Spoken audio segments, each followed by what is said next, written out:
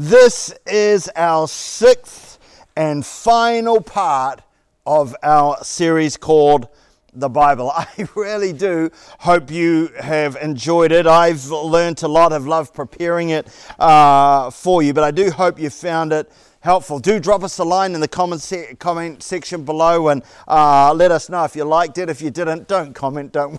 Don't worry. Send us a letter. But I pray it's blessed you and encouraged you. And as I've said, my job as a pastor, as a spiritual leader, is to what? Is to equip the saints, equip you for the work of the ministry. And my hope is that through this series now, you're feeling a little more equipped when it comes to all things the Bible. And I pray it's helped you get a better understanding of God's statute book, God's divine library, the Word of God. So what have we looked at so far? In part 1, we explored the uniqueness of the Bible. In part 2, we talked about the inspiration of the Bible, what it means when the Bible says all Scripture is inspired by God or God breathed. In part 3, we looked at the canon of Scripture, how we got what we call the Bible today. In part 4, we talked about the reliability of Scripture. We saw the weight of biblical manuscripts in comparison to other historical documents is overwhelming. And with the discovery, especially with the discovery of the Dead Sea Scrolls in 1947, that further proved that the Bible we read is indeed the same one that the early church fathers affirmed. In part 5, we looked at the inerrancy of Scripture. Charles Spurgeon, actually the great prince of preachers, he said this: the Bible, the whole Bible, and nothing but the Bible is the religion of Christ's church. God writes with a pen that never blots, speaks with a tongue that never slips, acts with a hand that never fails. And I just say amen to that. When all the facts are known, the Scriptures, as they were penned by the authors in the original writings and properly interpreted, will be shown to be true and not false in all they affirm. And so, with that in mind, I think one natural question that follows on from this is, should we take the Bible literally? Should we take everything in the Bible, word for word, literally? And this is a question many young people ask, and to be honest, I think many believers are not actually clear on this, and are actually rather confused about it, especially in these days where faith and the Bible is under attack from so-called fact checkers, always ready to pounce. We need to get a clearer understanding of this. And so I hope what I share with you today will really help you as you seek to read, study, and understand God's Word and then apply it to your life. So, should we take the Bible literally? I just want to say that's just the wrong question for a start. The Bible, yes, is God's inspired Word, all of it, every word. Jesus said, speaking of the Word of God, specifically the law and the prophets, said in Matthew 5 verse 18, "For truly I say to you, until heaven and earth pass away, not an iota, not a dot will pass from the law until all is accomplished." So the canon of Scripture, the Old Testament, the New Testament, is God's holy word. And it conveys the exact message. We agree on that. It conveys the exact message God wants us to receive. But Scripture itself is textured with so many and varied literary forms and styles, different human perspectives, emotions, and cultures, that if we don't understand that, if we don't get that, we could easily and unintentionally misunderstand what the Scriptures are saying or actually asking us to do. If I can put it like this, the Bible is true. The Bible is true, but not everything in the Bible is a truth claim. The Bible is true, But not everything in the Bible is a truth claim or actually even needs to be true. There are parts of the Bible, hear me now, there are parts of the Bible that don't need to be true. Now before you throw, I can see you put that foam brick down, just put it down. Before you throw it, let me clarify. You know, when I was younger, back in the day, I used to go out at night and whatever, and this is my pre-Christian days, and I can remember one night going to Paikakariki pub, actually, and as I was in there, that night, there happened to be a guy, a well-known poet in New Zealand. If you know that, give a hand wave. But his name was Sam Hunt. If you remember him, put it in the comments. I remember him. He had a funny way of talking, but he was, I guess, one of New Zealand's most famous poets. And so we were there that night, and he began to do his thing with everybody. He would travel around New Zealand, going from place to place, sharing his poetic genius. And I just want to say, as I listened to Sam Hunt, as I heard what he said, at no point in time did I ever go, is what he's saying factually correct? Is what he is saying true? I mean, that never came into my mind, and I want to say, why would it? Why would it come into my mind? That is not the purpose of poetry. Sam was not trying to present historical facts. He wasn't making a truth claim. It doesn't need a fact checker, because we've got to understand the poet is not trying to prove something. The poet is not trying to prove something. His poetry was not meant to be a truth statement. It doesn't need to be true. Now, I say this because I want you to understand that 33% or a third of the Bible is poetry or poetic. That includes the parables, songs, tales, blessings, etc. in the Old and the New Testament. The poetic books of the Psalms, Proverbs, Job, Song of Songs, Ecclesiastes, Lamentations are books, when you think about it, that reflect on life. That's what they do. They reflect on life, the human condition, suffering, love, and love-making. That Song of Solomon stayed G rating, or probably not G rating. Don't let the kids read it. I don't know, but it focuses on many different aspects of life. And of course, this style is not limited to those books alone. It's sprinkled. The poetic is sprinkled throughout the Scriptures, sprinkled throughout the Bible. And of course, poetry, parables, music, song, they may reflect truth, they may reflect a truth, but they tend more often or not to philosophize, muse, meditate over aspects of life. That's the poetic's purpose. The poetic, listen, is not trying to prove something. Its purpose is to move something. What does the psalmist want to do? He seeks to move you, to move your heart, to move your head, to move your soul and your spirit, your emotions towards God, to cause you to pause, reflect, ponder, meditate, Selah. So it's important when we study the Bible that we understand that context. It's important when we study the Bible that we understand the literary style of the biblical book that we are reading or the passage we are looking at. And of course, on the other hand, they're saying that about the poetic. On the other hand, some stuff has to be true.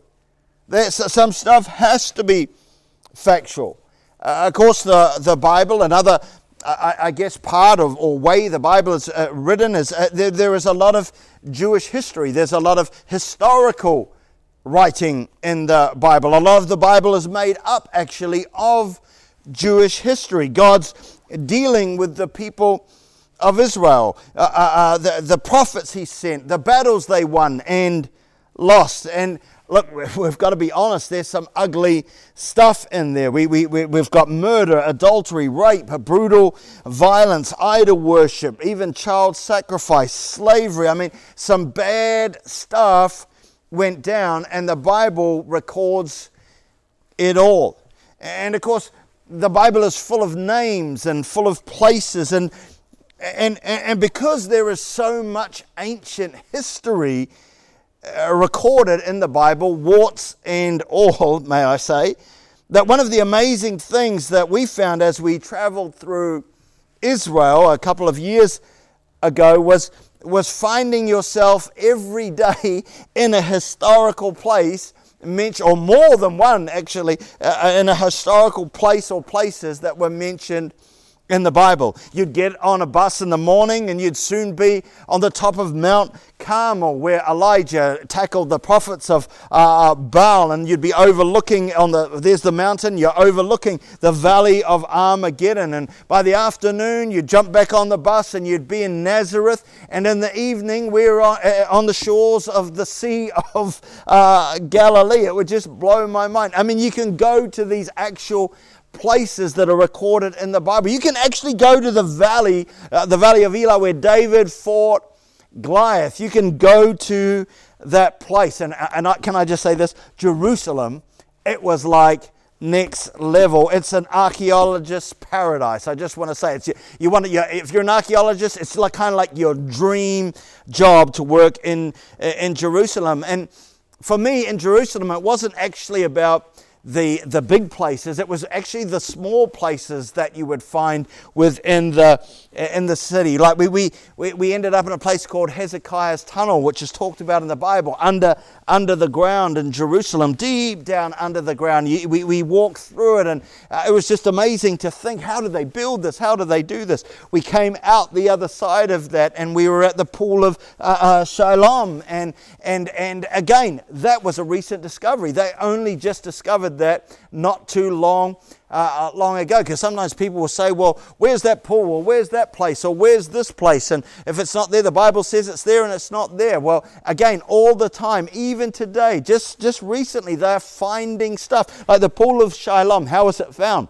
Some sewage workers, they were doing some work, and as they dug up, they go, you got to be careful where you dig in Jerusalem. I mean, so they were digging it up, and they found the pool of Siloam. And after that, can I say, they've found now that the pathway underground where you could make your ascent up to the Temple Mount in Jerusalem. So that they're all working on that and making it possible for you to follow that path up. It just blows my mind. The pool of Bethesda, where the paralyzed guy was, and the angel would stir the waters, and he wasn't able to get in, and Jesus healed him anyway. That said in the Bible that it's near the sheep gate, but no one could find it for years and years, and they're like, well, it can't be true. There's no such place exists. We know where the sheep gate is. That's still there. It's now the Lion's Gate, but we couldn't find the pool of Bethesda. Then they found it, and they've dug it all up, and it's an archaeology site and so on.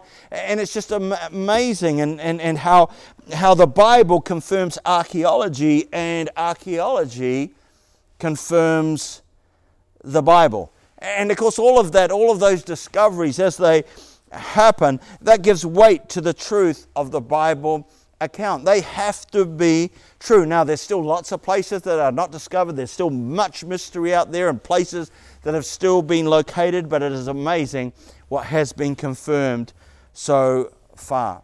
And so, of course, there is prophecy in the Bible. There's law, there's statutes, there's commands, there's doctrine and teaching. Of course, we have the 10 Commandments, and those are kind of like truth statements. They're right or wrong. They're, good and bad, and do this and don't do that. And we need to understand each part of the Bible, how it was written and why it was written, and so on. So then you've got the 10 Commandments, you've got the Apostle Paul's teaching in his epistles, you've got Jesus' sermon on the mount, and just telling us how we should do life. Don't judge, don't this, do that, live like this, and so on and so forth. And then, of course, we have very clear truth claims, statements that are describing something as this happened. For instance, with Easter coming up, the resurrection. The resurrection. The reality is, it has to be true. For Christianity to exist, it has to be true. Even Paul said that in 1 Corinthians 15, verse 14 through 20. He said, if Christ has not been raised, then our preaching is vain and your faith is in vain. I think another version says your faith is useless. If Christ hasn't risen from the dead, all of this is absolutely useless. So this needs and has to be true. And then it goes on to say, if it is true that the dead are not raised, if in Christ we have hope in this life only, we are of all people, Paul said, to be pitied. He's like, it's a sad state. We're to be pitied. But, he says, in fact, Christ has been raised from the dead. And of course, we've done sermons on that before, some of the evidence around why we can say that it's not just wishful thinking. There is plenty of evidence, plenty of scholars and stuff who have spoken to that. So things like the resurrection there and other things, those are truth claims. They have to be true. And there is many of those throughout the Bible. And then, of course, to top it all off, all through the Bible, there is symbolism, metaphors, hyperbole, and we have to figure out in the course of our study, in the course of our reading, which is which. And sometimes it's obvious, let's be honest, and at least for me, I think it should be or would be, and it's not always, but what do I mean? What's hyperbole? What's metaphor? What are we talking about here? Well, Jesus talks about if your eye sins, he's like, pluck it out. Pluck it out. It's like if your hands, chop it off. I'm not giving you, because I've got to get through. You can look it up yourself, but he talks about plucking out your eye, chopping off your hand. If it sins, better that gets, you lose your hand than be thrown into eternal fire and so on. But we got to understand that's hyperbole, right? Jesus is not, that's just a picture. It's Jesus is not actually literally saying, just so you know, just want to confirm that he is not literally saying you should do that. But again, in the Bible, in the same Gospels, you see Peter literally cut off the ear of a guard with his sword. So that is something that wasn't hyperbole, that actually happened. And in our reading of the Bible, we need to discern what type of writing is that. Oh, there's other stuff like you say to that mountain, move, and that mountain ball, you can even throw it into the sea, the scriptures talk about. But again, let's be clear. It's not literally meaning you can speak to that mountain. I mean, you can try, but it's really a metaphor. It's really a picture, something to help us get an understanding of faith and the power of it. Because here's the thing. I have seen mountains move. Well, actually, not mountains, sand dunes. I have seen sand dunes out the back of our property with our Miracle Land deal. That you know the story that with the motorway, we saw literal sand hills move. The ground of this church building shook, I think, for about 2 or 3 years, while all of that sand was taken away in a miracle deal where they worked all our land for us, the motorway people, and did it all for free. That was a mountain moving miracle experience right there. You know, there's a chap named John Lennox. He's a mathematician and a scientist, and he works at Oxford University. He's a brilliant apologist for the Christian faith, and he's mostly achieved notoriety for his public debates with well-known famous atheists such as Richard Dawkins and Christopher Hitchens. They're on YouTube. They're well worth a watch. But talking about dealing with metaphoric passages in Scripture, here's what he said. He said, the question becomes, when reading that type of thing, moving the mountain, cut off your hand, so on and so forth, the question becomes how we relate Scriptures like that to something real in spite of their obvious metaphorical or poetic flavor. That's the thing. For instance, Jesus is a door, but he's not a literal door, but he is a door. Jesus is a gate, but he's not a literal gate, but he is a gate. He is a gate. And we have this ability, and that's why it's important when we're reading the Bible, that you connect what is being said to something real that makes sense to you. So it gives you a picture, and as you hear it, you don't think he's a literal gate. You understand the meaning of that. Like when you say the car, I saw the car flying down the road. You know straight away the car literally wasn't flying. You understand what that means. It makes sense. And that's what, as we're walking through a poetic or metaphorical pieces of Scripture, it's drawing the meaning out of that for real stuff that's going on in our lives. So the question for us as believers is not, should we take the Bible literally? In fact, the questions should be, is what type of literary style is this? When I'm reading the Bible, is this historical? Is this metaphorical? Is this poetic or prophetic? Etc. etc. We should be asking questions like, who wrote it? Who was it written to? What's the context? What was the context at the time it was written? What was the context of the scriptures around the passage that we're reading? What was the culture like at the time? What did the original author intend that his listeners would understand or hear or get from this passage? And again, sometimes we've just got to be honest and say, we don't know. We just don't know. It's a mystery. For example, in Genesis chapter 1, people say, is that literal? Is Genesis chapter 1 literal? And of course, some say yes, or is it metaphorical? Some say yes. Was it a literal 7 days, or was that a symbolic 7 days? Is the earth young, or is it old? Is it 6,000 or 6 million? Which one is it? John Lennox, who I mentioned before, has written actually a fantastic book, and I think I've possibly mentioned it before, but he talks about it's around the whole topic of Genesis 1, and he says this: the Bible, and as you read Genesis 1, allows for both a young earth or an old earth. In the beginning, he says this: in the beginning, God created the heavens and the earth. When was that? Well, we don't know. Was it 6,000? Was it 6 million? When was it? In the beginning, God created the heavens and the earth. It was void, it was there. But when was it? We don't know. But what we do know is that it allows for either. We just know, we don't know when the beginning was, we just know that there was a beginning, and whenever that was, God created it.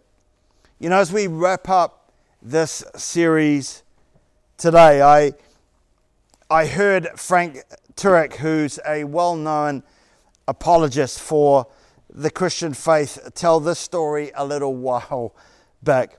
He's someone who speaks to thousands of people all over the world and debates and so on. And usually as he does his lecture or a debate, at the end of that time, he will have a Q&A. And on this particular event, there was this guy there who was really, I guess, argumentative, and really he was trying to talk with him, but he was just, I don't know, quite, like I say, argumentative, aggressive, and so on, and just whatever he said was pushing back. And so Frank paused it for a moment and said, let me just ask you this question. He said, if I could prove to you 100%, without a doubt, I've got all the evidence, it's all here on my laptop, I can show it, I can prove to you without doubt that the Christian faith is true.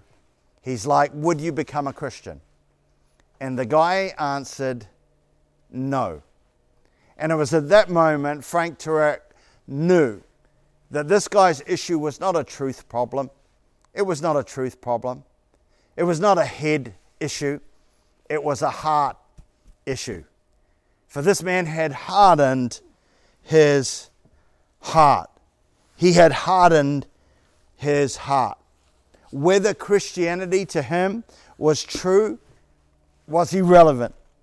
He in his heart was not prepared to follow. All the arguments, all the proof, all the evidence, all the scholarly work in the world would not convince a heart that is hardened. Today, I want to say, if you hear His voice, do not harden your hearts. Isaiah 55 verse 7 through 9 says, seek the Lord. Seek the Lord. And you may be listening. In fact, I feel, I don't know, it could be now, it could be 5 years from now, but you're listening and God's speaking to your heart right now. Don't harden your heart. Here's what Isaiah says, seek the Lord while He may be found. Call upon Him while He is near.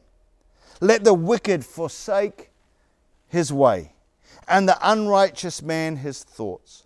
Let him return to the Lord, that He may have compassion on him, and to our God, for He will abundantly pardon. And then it says, for my thoughts are not your thoughts, neither are your ways my ways, declares the Lord. For as high as the heavens are over the earth, so are my ways higher than your ways, and my thoughts than your thoughts. See, ultimately, let me say this. The Bible is a supernatural book by a supernatural God.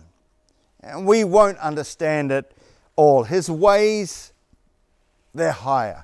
His thoughts, they're higher. His ways are not our ways. His thoughts are not our thoughts. They're higher than ours, higher than yours.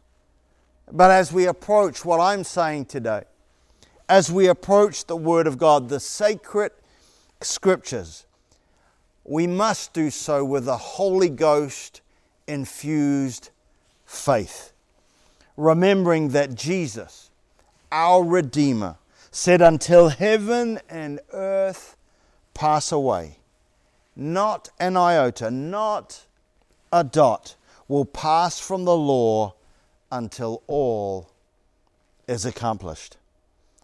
Let us embrace by and in faith the Holy Scriptures, that Jesus Christ, the very Word of God in the flesh, let us embrace by faith the Holy Scriptures which Jesus Christ Himself affirmed. And let us submit to their divine authority in all matters of life and godliness, my life and my desire to walk with Him. Let God's Word, listen, let God's Word, let the authority of God's Word speak to our marriages, to our behavior, to our conduct, to our habits, to our relationships, to our morality and sexuality, to our finances and feelings. Let the authority of the Scriptures speak. Let the principles of the Bible guide our businesses, our workplace, our dreams and ambitions, our desires and discouragements. You know, in His Word it says He has given us His precious and magnificent promises, so that through them you and I may become partakers of the divine nature. Let's submit ourselves to the authority of God's Word. We don't understand everything in it. We probably never will. His ways are higher. His thoughts are higher. It's a supernatural book by a supernatural God. And we must receive it with a open and pliable heart. You know, the last verses of the New Testament finish with this. Actually, it's quite a solemn warning, but it says this in Revelation 22, verses 18 through 21. John the Revelator says this: I warn everyone who hears the words of the prophecy of this book. These are the last verses of the Bible, last verses of the New Testament. I warn everyone who hears the words of the prophecy of this book. If anyone adds to them, God will add to him the plagues. I'm not trying to wreck your morning, but God will add to him the plagues described in this book. And if anyone takes away from the words of the book of this prophecy, God will take away his share in the tree of life and in the holy city, which are described in this book. He who testifies to these things says, surely I am coming soon. Amen. Come, Lord Jesus. The grace of the Lord Jesus be with us all. What's God saying here? He's saying, don't mess with my book. Don't mess with my book. And as we sum up this series, let me just say this. Really, all we're saying is let us not change the Scriptures, but rather let the Scriptures change us. Let the Scriptures change you. All today, if you've heard His voice, don't harden your heart. I would encourage you, submit to His authority in your life. In your life, give your life even today, even now, this very Sunday, to Christ, and let Him change you. Let His word change you. You might say, how do I do that? It's just by, the Bible talks about in Revelation that He knocks on the door of our heart. He's knocking on your door today. Open it and let Him come in. Let Him rule. Let Him rule on the throne of your heart, on the throne of your life. I want to tell you, Christ changed my life many years ago. If He can do it for me, I was a mess, a drug addict, lost. But if He can do it for me, I know He can do it for you too. Give your life to Christ today. Before we go, let me pronounce a blessing over you and over your family. A blessing again from the Word of God. The Lord bless you and keep you. The Lord make His face shine on you and be gracious to you. The Lord turn His face towards you and give you shalom, peace. Amen. God bless.